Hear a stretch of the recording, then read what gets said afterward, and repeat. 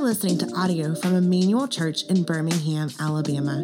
For more resources like this one, go to emmanuelbirmingham.com. Good morning, church. Good morning. Our preaching passage this morning is John chapter 11, verses 1 through 44. John 11, 1 through 44. We're going to be reading together John 11, 17 to 27. So John chapter 11, particularly together now. Follow along with me, verses 17 to 27. Hear the word of the Lord.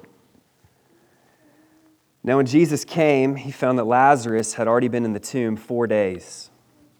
Bethany was near Jerusalem, about 2 miles off, and many of the Jews had come to Martha and Mary to console them concerning their brother. So when Martha heard that Jesus was coming, she went and met him, but Mary remained seated in the house. Martha said to Jesus, "Lord, if you had been here, my brother would not have died. But even now I know that whatever you ask from God, God will give you." Jesus said to her, "Your brother will rise again." Martha said to him, "I know that he will rise again in the resurrection on the last day." Jesus said to her, "I am the resurrection and the life. Whoever believes in me, though he die, yet shall he live. And everyone who lives and believes in me shall never die. Do you believe this?" She said to him, "Yes, Lord, I believe that you are the Christ, the Son of God, who is coming into the world." This is the word of the Lord.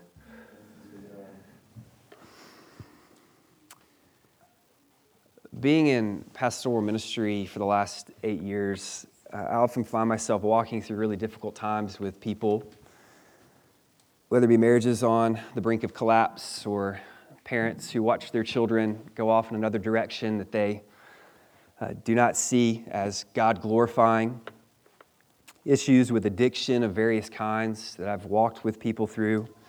On and on the list will go, but obviously the most painful of these situations is when families lose people they love to death. A number of times I've been with family members hours, even minutes before their loved one passes away, sees the Lord. And because I've had these opportunities, I've heard many words people use to try and comfort one another. And sometimes these words are helpful. Sometimes these words are not the best words to use in the moment. The intentions of the people always speaking are good. They desire to comfort those that they love in their deep grief and in their mourning. But what they're saying is sometimes not always true. And I think about the phrase I've heard oftentimes, well, death is just a natural part of life. Now again, the intentions of the ones speaking those words are good. They desire to comfort the person they love in their affliction, in their pain. But the content of those words in particular are not true. You know, in our common everyday talk, when we talk about something being natural, we're implying that something is like second nature, so to speak. You know, I think about athletes. When we say a baseball player is a natural, what we're saying is that his or her ability to throw or hit or catch is something easily attained. That they don't really have to work hard to achieve greatness. Baseball to that person is second nature. It's natural. Or when we use the phrase, maybe not you, but maybe your parents or grandparents, use the phrase natural-born fool. That kid is a natural-born fool. What we're saying is it doesn't take much effort for that person to act foolishly, to make decisions that are not wise, that are not smart. Being foolish is second nature, it's natural. But to say that death is a natural part of life seems to be contradicted by reality. And what I mean by that is we don't naturally approach death with ease. Instead, we try everything we can to prevent death. We get physicals, we eat right, we exercise. We buy cars with the highest safety features. We buy guns to protect ourselves from intruders into our homes or into our cars. We wear makeup or get plastic surgery to try to hide the signs of aging. If death is such a natural part of life, why do we do so many things to try and avoid facing the reality of it? And why are we so afraid of it? I want to put forward to you this morning that death is actually not a natural part of life. In fact, death is the exact opposite of natural. It is the apex of unnatural. And the sole reason for that is that we were never intended to die. When God made Adam and Eve in the Garden of Eden, the Bible tells us in Genesis 1 and 2 that they had perfect fellowship with God, perfect fellowship with one another, perfect fellowship with the created order. There was no strife, there was no struggle, there was no death. What characterized humanity in Genesis 1 and 2 was life, not death. God created them to live forever with Him. But as the story progresses, Adam and Eve rebel against their Creator. They completely reject His word and His design for how they should live. And Genesis 3 shows us that separation and death are now a result of that. Death was not always a part of reality. But because of sin, because of rebellion against God, death now exists. The Apostle Paul in Romans 6:23 goes on to say that the wages of sin, so what you get paid for your sin, the paycheck you receive, is death. And we all sin. All of us sin. And therefore death, physical death and spiritual death, will come to us all. If you were to keep reading past Genesis 3, you see in Genesis 4, Cain kills Abel, death is there. You get to Genesis 5. And as you read through the genealogy in Genesis chapter 5, there's a common refrain. And the common refrain is, and he died, and he died, and he died, and he died. 5 chapters into the Bible, and death has replaced life as the prevailing reality of humanity. And every single person in this room, you and I, we have felt the sting of death in some form or fashion. We have been robbed by the enemy of someone we love, the enemy who seeks to steal, to kill, and to destroy. We've shed tears of grief, we've shed tears of pain, we've shed tears of loss. So when we come to John 11 and the story of Lazarus, we find ourselves introduced to 2 sisters, Mary and Martha, in deep mourning over the loss of their brother. And we get that. We understand that. For we too have all been there. What's harder for us to wrap our minds around in this story is a Savior who came to swallow up death and grant resurrection for those who put their faith in Him. Now remember the purpose of signs. This is our 7th week in this sermon series, the purpose of signs in the Gospel of John. This is the 7th sign of 7 in the Gospel of John. And these miracles of Jesus are intended to communicate to us, as we've talked about regularly, aspects of Christ's character. And we've truly reached the apex of the 7 here. Let's not count the resurrection. That's in a different category altogether. But the apex of the 7. And by way of reminder, the purpose of John giving us these signs from John 20, 30, and 31 is that we may believe that Jesus is the Christ, the Son of God, and by believing, we may have a life in His name. So this final sign, the raising of Lazarus from the dead, is a precursor. It is the appetizer for the greater resurrection of Christ that is to come a few chapters after this that we'll celebrate in a couple of weeks. This account of life being brought from death at the same time not only is a precursor for that resurrection of Jesus, but it also serves as the final straw of the reasons why the Pharisees wanted to kill Jesus. Because He was gaining notoriety and they were losing popularity. And there are 4 movements in this text, 4 movements in verses 1 through 44. 4 distinct scenes that we're going to walk through, unpack this morning to communicate one ultimate reality. So if you don't hear anything else from the sermon, hear this sentence. Take this sentence home with you. The one ultimate reality in this setting right here, in these 44 verses, is that where sorrow abounds, Jesus draws near to grant resurrection. That where sorrow abounds, Jesus draws near to grant resurrection. 4 movements to communicate that reality. So as we move into our text, the first movement is verses 1 through 16. Verses 1 through 16. I'm going to summarize a lot of this. I'll read some, summarize a lot. So just follow along with me. But at the outset of chapter 11, we're told that Jesus receives news that his friend Lazarus is sick. It's the first time in the Gospel of John we're introduced to Lazarus, to Mary, and to Martha. We'll have, although in chapter 12 we'll have an account of Mary washing the feet of Jesus with her hair, verse 2 in chapter 11 alludes to that scene that comes after chapter 11 here. In verse 4, Jesus tells the disciples about this illness. He says, this illness does not lead to death, that is ultimate death. Jesus says it's for the glory of God, that the Son of God may be glorified through it.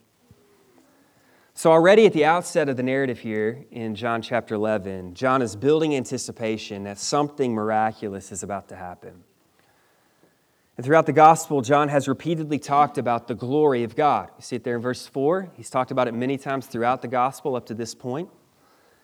And the primary way the glory of God is used in this gospel is to describe the revelation of God in Jesus Christ. That Jesus is the ultimate glory of God. He is the picture of the invisible God. John chapter 1, verse 18 says, no one has ever seen God. The only God who is at the Father's side, he has made him known. So Jesus has come to make God known to the people he interacts with and us. So through Jesus, we have the most accurate self-disclosure of God the Father. For Jesus is God in the flesh. And the Father and the Son are each committed to one another's glory, which I love this. This is this picture of selflessness that exists in the Trinity. Father, Son, Holy Spirit, 3 persons, one God. John makes it very clear that the Father delights to glorify the Son. The Son came to glorify the Father. The Spirit, according to John 16, reminds us of God the Son. Jesus glorifies God the Son. It's this intricate dance of glory where each person of the Trinity is lifting up the other person of the Trinity. So Jesus, right after he states that what is about to transpire is for the glory of the Father and the Son, in verses 4 and 5, he makes a very puzzling comment. Look at verse 5. It says, now Jesus loved Martha and her sister and Lazarus. That's not too puzzling. Verse 6.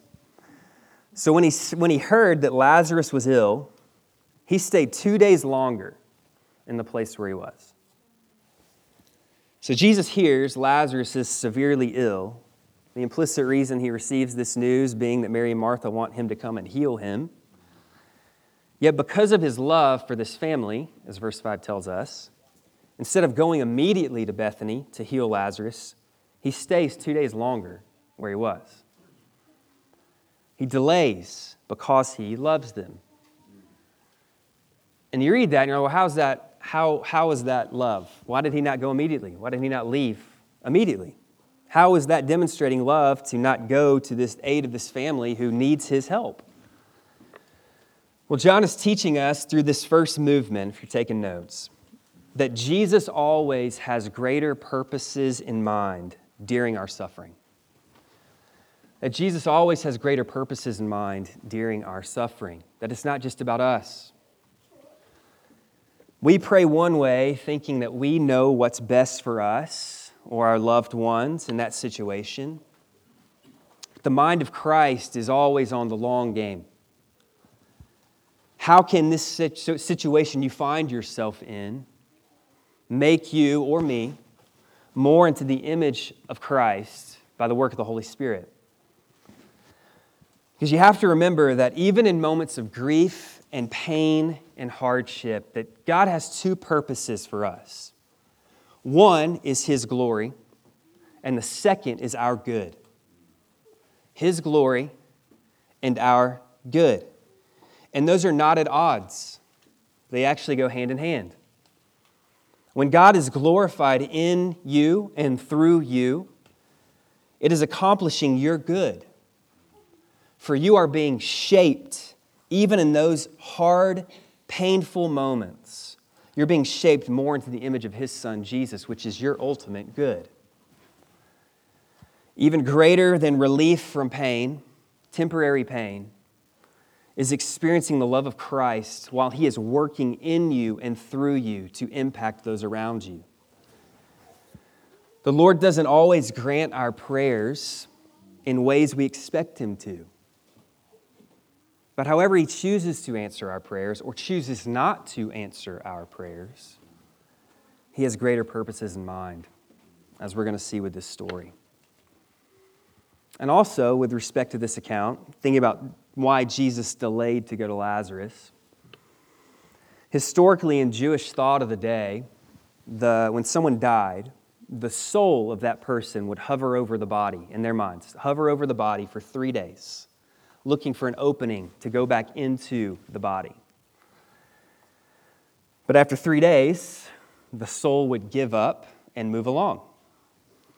So by waiting 2 days, and then arriving 2 days later, Jesus has shown up on the scene 4 days after Lazarus is dead. There would be no doubt in the people's minds that Lazarus was truly dead. The 3 days were over. This is the 4th day. The soul is gone. This is not mere resuscitation. This is resurrection. That Jesus was coming to legitimately raise this guy back to life. In verse 7, after 2 days, come back to our text, verse 7, after 2 days, Jesus says that He and the disciples should head to Judea. And there's some resistance to this move from the disciples, understandably so, for it was in Judea in chapters 8 and chapters 10 that the Jews tried to stone Jesus.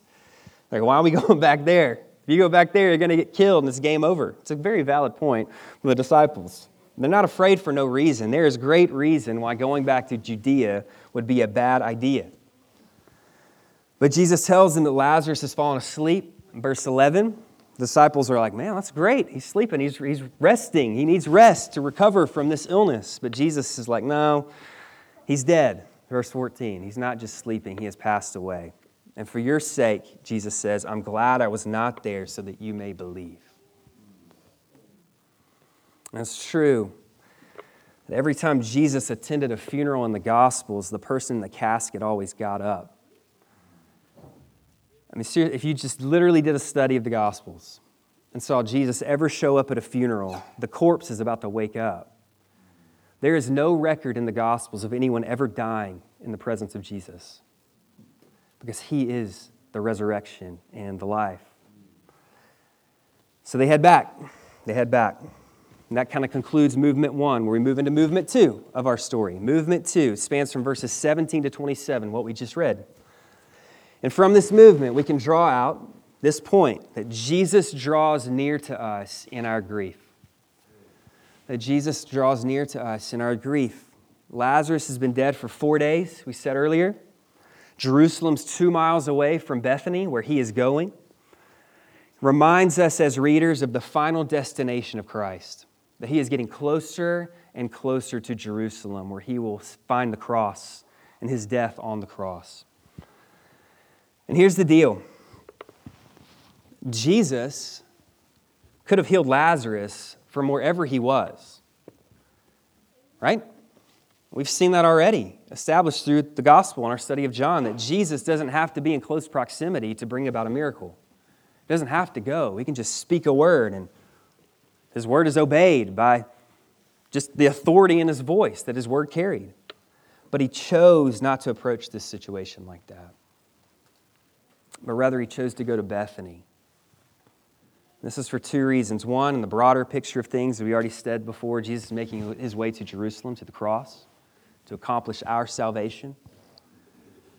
But in a more narrow picture, He chooses to draw near to Mary, to Martha, to the mourners in Bethany, and comfort them in their time of pain. Martha hears that Jesus is coming. She heads out to meet Him on His way. Verse 21, if you look at it, she states to Jesus, Lord, if you had been here, my brother would not have died. But even now, I know that whatever you ask from God, God will give you. This is not a rebuke from Martha to Jesus. It's a statement of fact. There's no reason to believe, as the narrative progresses, that Martha does not believe every single word she just said. But these are true groanings of the heart. And we get that. Lord, why is this happening? Yet even now, I choose to trust you in the middle of this situation. It's this tension we feel between our faith and the reality before us. And Jesus responds to her with words of hope. And this is how Jesus draws near to us in our grief. We talked about this when we studied John chapter 6, that he comforts us with his presence and his word. They go hand in hand. But he says in verse 23, your brother will rise again. Martha hears these words, and her mind immediately goes to the last day. Understandably so. That's where her mind goes. But Jesus reorients her thinking from the end to the present. And he says in verse 25, no, I am the resurrection and the life. Whoever believes in me now, though he die, yet he shall live. And everyone who lives and believes in me shall never die. Do you believe this? Don't look to the final day only, Martha. Look at me. I am the true resurrection and the true source of life to be found. Jesus enters into the grief and pain of those he loves, and he reminds those he loves where true life is found. And we haven't referenced this up to this point in our study of John. If we were doing a more exhaustive study of the gospel, we would obviously reference it a number of times. But in John, just as there are 7 signs that unpack for us the character of Christ, there are also 7 I am sayings in John. 7 places where Jesus overtly identifies himself with the God of the Old Testament, communicating that he is the full disclosure of God. Things like, I am the door. I am the good shepherd. I am the way, the truth, and the life. I am the bread of life. I am the light of the world. 7 I am statements in the Gospel of John. And these I am statements take us back to Exodus chapter 3. In Exodus 3, if you remember the story, Moses is encountering God in the burning bush. He's freaking out. He's about to go to the most powerful leader in the world, known world. This God he has never been introduced to is telling him to go. And Moses asks the question, who shall I say sent me? And God responds with, I am who I am. I am. So when Jesus busts out these I am statements in the Gospel of John, he is very explicitly identifying himself with the I am of the Old Testament, that he is God in the flesh. Now, the reason I say that now, and that is a very broad overview of that, I'd love to dive into it sometime later, but the reason I say that now is there can be no higher claim to divinity than Jesus saying, I am, 7 times, but then here attaching I am with the resurrection and the life.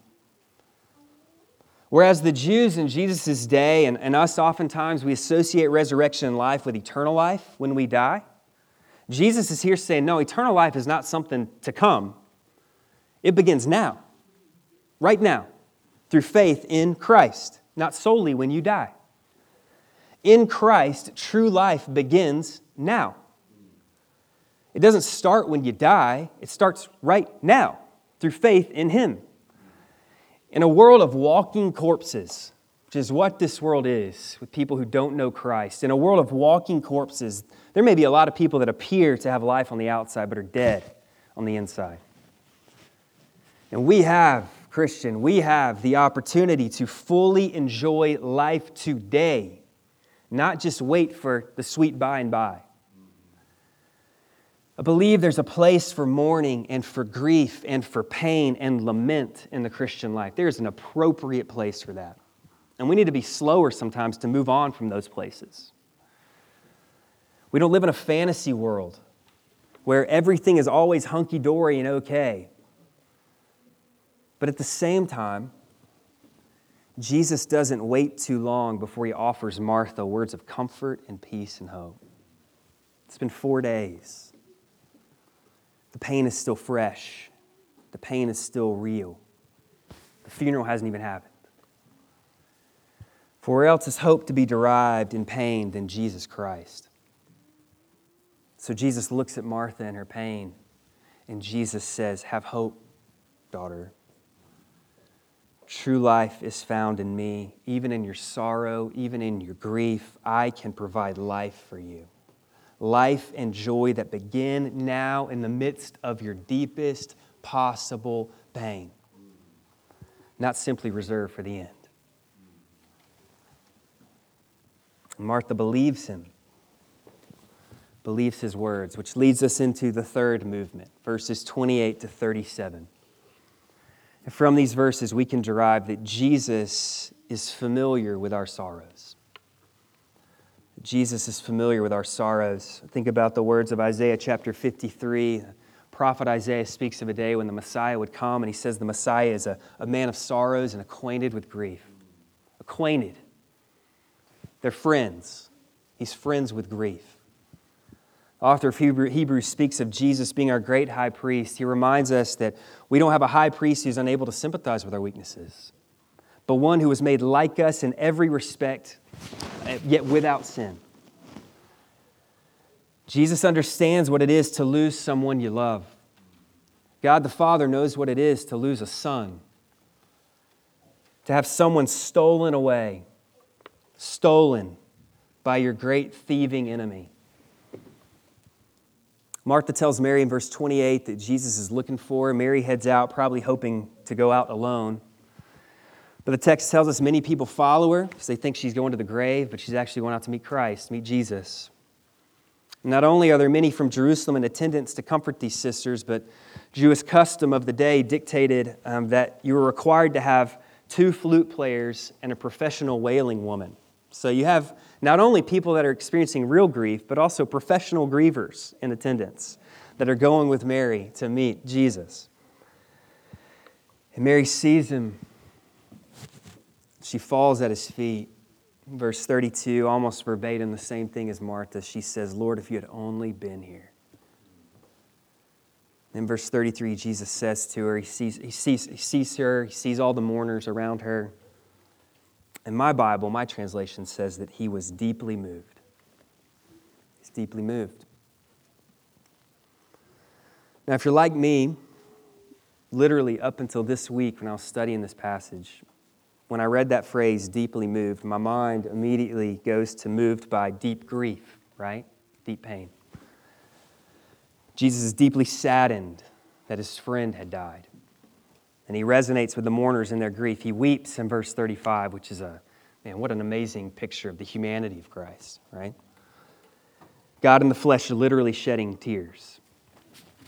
And in verse 38, the same phrase is used. He's deeply moved in his spirit when he sees the tomb of Lazarus. But when I studied this text, in particular that phrase, deeply moved, it became really clear to me that this phrase has nothing to do with sadness. It has nothing to do with shared grief at all. The Greek word used here is embrimaomai. Embrimaomai. And it's a word that's used in ancient Greek literature to speak of the snorting of horses. When it's talked about as used in human ways, to talk about humanity, it's used to describe anger, outrage, emotional indignation. In the case of Jesus, righteous anger, righteous indignation. Jesus is deeply angry in this moment rather than deeply saddened. And that's surprising, right? Surprised me when I was studying this text. But why? Why is that what Jesus is experiencing? If that is truly what this deeply moved in soul means, why did John use that word to describe the emotions of Jesus in this moment? Is he angry with the mourners that don't recognize him as being able to raise Lazarus? Maybe. I don't think so, but maybe. Is he angry with Mary, who intimately knew him as a friend, losing it in her grief, not recognizing him for who he is, the one who's come from God? Maybe. I don't think so, but maybe. But I think it's something greater than these things. I think as Jesus looks at the mourners, as he looks at Mary, as he looks at Martha, as he looks at this tomb, literally looks at this tomb that holds one of his best friends, he is deeply angry and indignant at the reality of decay, devastation, and death. He looks at these men and women, these people that he made with his very word. He looks at them as humanity is made in the very beginning to enjoy life, to enjoy God, the fullness of life. He looks around him and he sees them in deep pain and misery. And instead of being mad at them, he is mad at the enemy that has caused all of these realities to be in place. Instead of succumbing to grief and lament, Jesus righteously hates sin, death, and the devil himself. The last enemy to be destroyed is death. 1 Corinthians 15:26. And that enemy is running roughshod over this broken world every single day. Jesus is not only acquainted with our sorrows, that is true. He's also acquainted with our anger. Not our petty anger we may feel when we are superficially wronged, like when my girls can't agree to watch Cocomelon or Blippi. But true righteous anger when we see injustice and theft and the effects of sin in this world. When we lose our loved ones, church, when we lose people we love, when they've been stolen from us, we're reminded that we still have a real enemy who loves to take from us. And that should cause us anger. So these are the fourth movement of the text, the fourth movement, verses 38 to 44. Not only does Jesus teach us that his purposes are greater than ours, not only does he draw near to us in our grief and is acquainted with our sorrows, but fourth, Jesus reverses curses to the glory of God the Father. Jesus reverses curses to the glory of God the Father. I want you to picture this scene with me. Just go there in your mind. This scene in John chapter 11. Jesus is righteously angry, deeply indignant at death and the devil. He sees this tomb, the place that holds his best friend, the place that will want a tomb like this that will hold him in around 2 weeks' time. He sees this tomb that since Genesis 3 has been the end of relationships, the end of companionship, the end of marriages, the end of parents, the end of children, the end of breath, the end of life. And he says, move the stone. Martha objects. She says, Lord, his body's decaying. He's been there 4 days. He's going to stink. There's an odor coming from the grave. And Jesus looks at her with eyes of compassion, yet eyes of determination. He says, believe in me, Martha, and behold the glory of God. And he looks up to his Father. He looks up to his Father, not for his own sake, but for the sake of those around him. And he says, I thank you that you hear me when I pray. May those who see this miracle believe that you sent me. And he stares into the black abyss of that tomb which reeks of the stench of death and decay, the tomb that had claimed the lives of every living person in the history of mankind, save for two, Enoch and Elijah. And he looks there and he says with a mighty cry, Lazarus, come out. He doesn't touch the stone. He doesn't lay a hand on the dead man. He doesn't take any grave clothes off this guy. He just speaks a word, and the very word that breathed life into dust at the beginning of time breathes new life into this corpse. And I am sure if he had not specified Lazarus by name, every corpse in Bethany would have risen from their graves.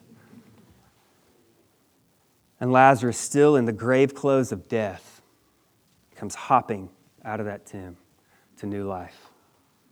And praise the Lord. Jesus reversed the curse of death and brought great glory to his Father. But even as Lazarus walked out of the tomb with new life, he would eventually die again. His breath would eventually stop. His body would begin to decay, and he would return to dust. He was raised in a mortal body, a body that still feels the effects of sin, the effects of this fallen world. Even in the midst of this miracle, we need something greater. We need something more permanent, something more lasting, something more eternal. That's why Jesus would go to the cross shortly after this. He would offer up his life on his own accord. He would hang on a cross naked, alone, humiliated, under the curse of God. The author of life would lose his life at the hands of those he created and gave life to. The mortal body of Jesus would be beaten, it would be scourged, his mortal body would bleed, it would thirst, it would eventually give out and die. But 3 days later, Jesus would not be resurrected in a mortal body. He would not need people to come and take off his old grave clothes of death. He would not hop out of a tomb still bound by fabric of fallenness. Jesus would rise from the tomb with a new spiritual body, a body free from death and decay, a body that would never give out again. He would not need anyone to remove his grave clothes, but rather he would leave his clothes behind in the tomb, never to be seen again. Jesus Christ would leave the grave behind, and thus by his resurrection, he would reverse the curse. He is the first fruits, 1 Corinthians 15. He's the first fruits, the precursor, the pattern that all of us who have believed in his name would follow. That as our mortal bodies lie in our graves, as our souls depart from our bodies temporarily to be with the Lord, as our bodies decay and return to dust, there will come a day when we will hear a cry much greater than this cry. And all of our bodies and all the bodies of those who have died in Christ will be put back together, and they will rise immortal from their graves. And we will go to be with the Lord our God, our victorious King forever and ever. And where sorrow has abounded, church, where sorrow has abounded, Jesus Christ will draw near to us fully and finally and grant us full resurrection. With a cry, Jesus will raise all of us in him from the grave to the glory and praise of God, his Father and ours. So we say together, come, Lord Jesus, come quickly. Let's pray together.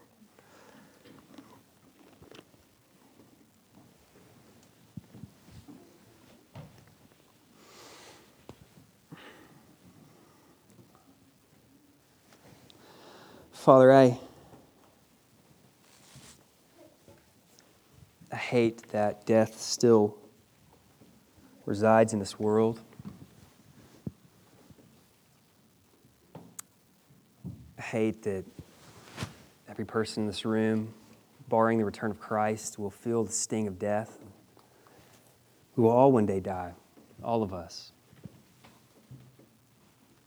So I pray a couple things. One, I pray that you draw near to us even now. Draw near to us. Those of us who may be in grief and mourning, loss. Maybe we lost loved ones last week. Maybe we lost loved ones 10 years ago, but the grief is still real. The pain is still real. Draw near to us through the Holy Spirit and comfort your people. May we take great comfort and hope in the gospel. As we see a broken reality all around us, may we, oh God, may we remember the gospel, remember the hope of Christ in the midst of our pain and in our grief. Remind us as believers that the end is not the end for those of us in Christ, that there is a great hope that we cling to. Yes, the hope of heaven, but the hope of full and final resurrection. Our bodies will be raised to life again. Whereas dust was taken from the ground at the beginning, dust will be taken out of graves at the end and formed into bodies again, new bodies, with life breathed into us again. And may we, oh God, may we at Emmanuel Church, may we be a source of great gospel hope. May we remind one another daily of the hope we have in Christ, even in the midst of the deepest possible pain. Thank you, O God, for Christ, who is acquainted with our sorrows, acquainted with our grief. You do not stand far off from us, O God, in your transcendence, but you became near to us in Jesus. Draw near to us again in the Spirit. Remind us the great hope we have in Jesus. For your glory, O God, we pray these things. Amen.